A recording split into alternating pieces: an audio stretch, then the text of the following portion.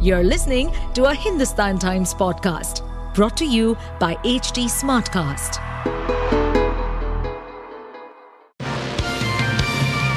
Hello, these are the top news for the day. 9 people were wounded after a low-intensity bomb exploded in a busy restaurant in Bengaluru on Friday afternoon. Police officials familiar with the matter said that they have recovered a battery and a timer from the blast site. Chief Minister Siddaramaiah said that it was not yet known whether the perpetrators had organized terror links but that teams were working furiously to identify the accused.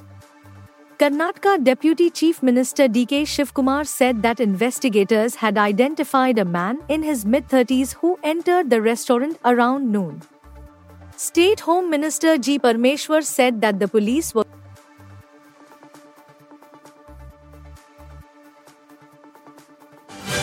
Union Minister Nitin Gadkari has sent legal notices to Congress President Mallikarjun Kharge and General Secretary Jairam Ramesh for sharing alleged defamatory content about him on the party's official X account. Gadkari's lawyer said the BJP leader was shocked to see that a 19-second-long video clip was taken out of his interview with a news portal. The clip, his lawyer said, concealed the context and the meaning of his words. Per the notices, Nitin Gadkari's interview was twisted and distorted. He accused the Congress leaders of carrying out a sinister act with the sole intent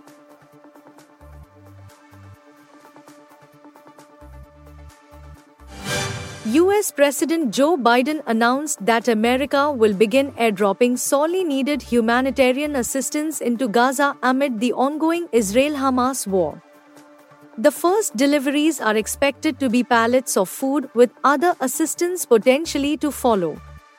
National Security Council spokesman John Kirby didn't offer a more exact timetable for the airdrops but said the first round would not be the last.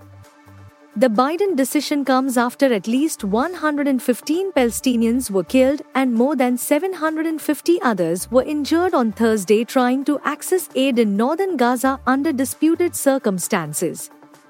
Witnesses said Israeli troops opened fire as huge crowds raced to pull goods off an aid convoy.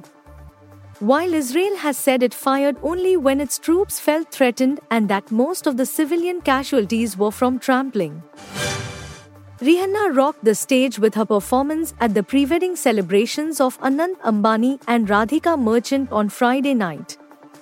Rihanna's performance set the evening ablaze, thrilling the audience with her chart-topping hits and powerful stage presence. The Barbadian singer was seen belting out some of her all-time hits including Rude Boy, Pour It Up, Diamonds, Wild Things, and so on. Dazzling in a fluorescent green bodycon ensemble accentuated with a shimmering gown, Rihanna gracefully mingled with prominent guests at Mukesh Ambani's son's pre-wedding festivities.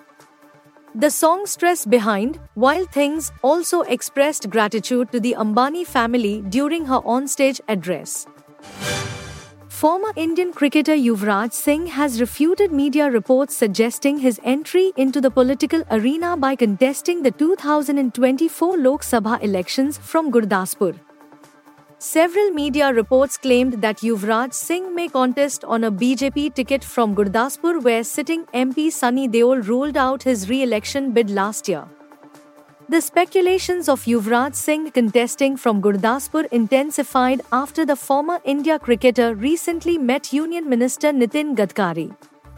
Rejecting the reports, the 42-year-old former all-rounder said his passion lies in helping people and reaffirmed his commitment to his philanthropic endeavors through the UAPA Foundation. In the 2019 Lok Sabha elections, Sunny Deol, contesting on a Bharatiya Janata Party ticket, defeated the sitting MP Sunil Jakhar of the Indian National Congress. You were listening to the HT Daily News Wrap, a beta production brought to you by HT Smartcast. Please give us feedback on Instagram, Twitter and Facebook at HT Smartcast or via email to podcasts@hindustantimes.com. Until next time. To stay updated on this podcast, follow us at HT Smartcast on all the major social media platforms. To listen to more such podcasts, log on to www.htsmartcast.com.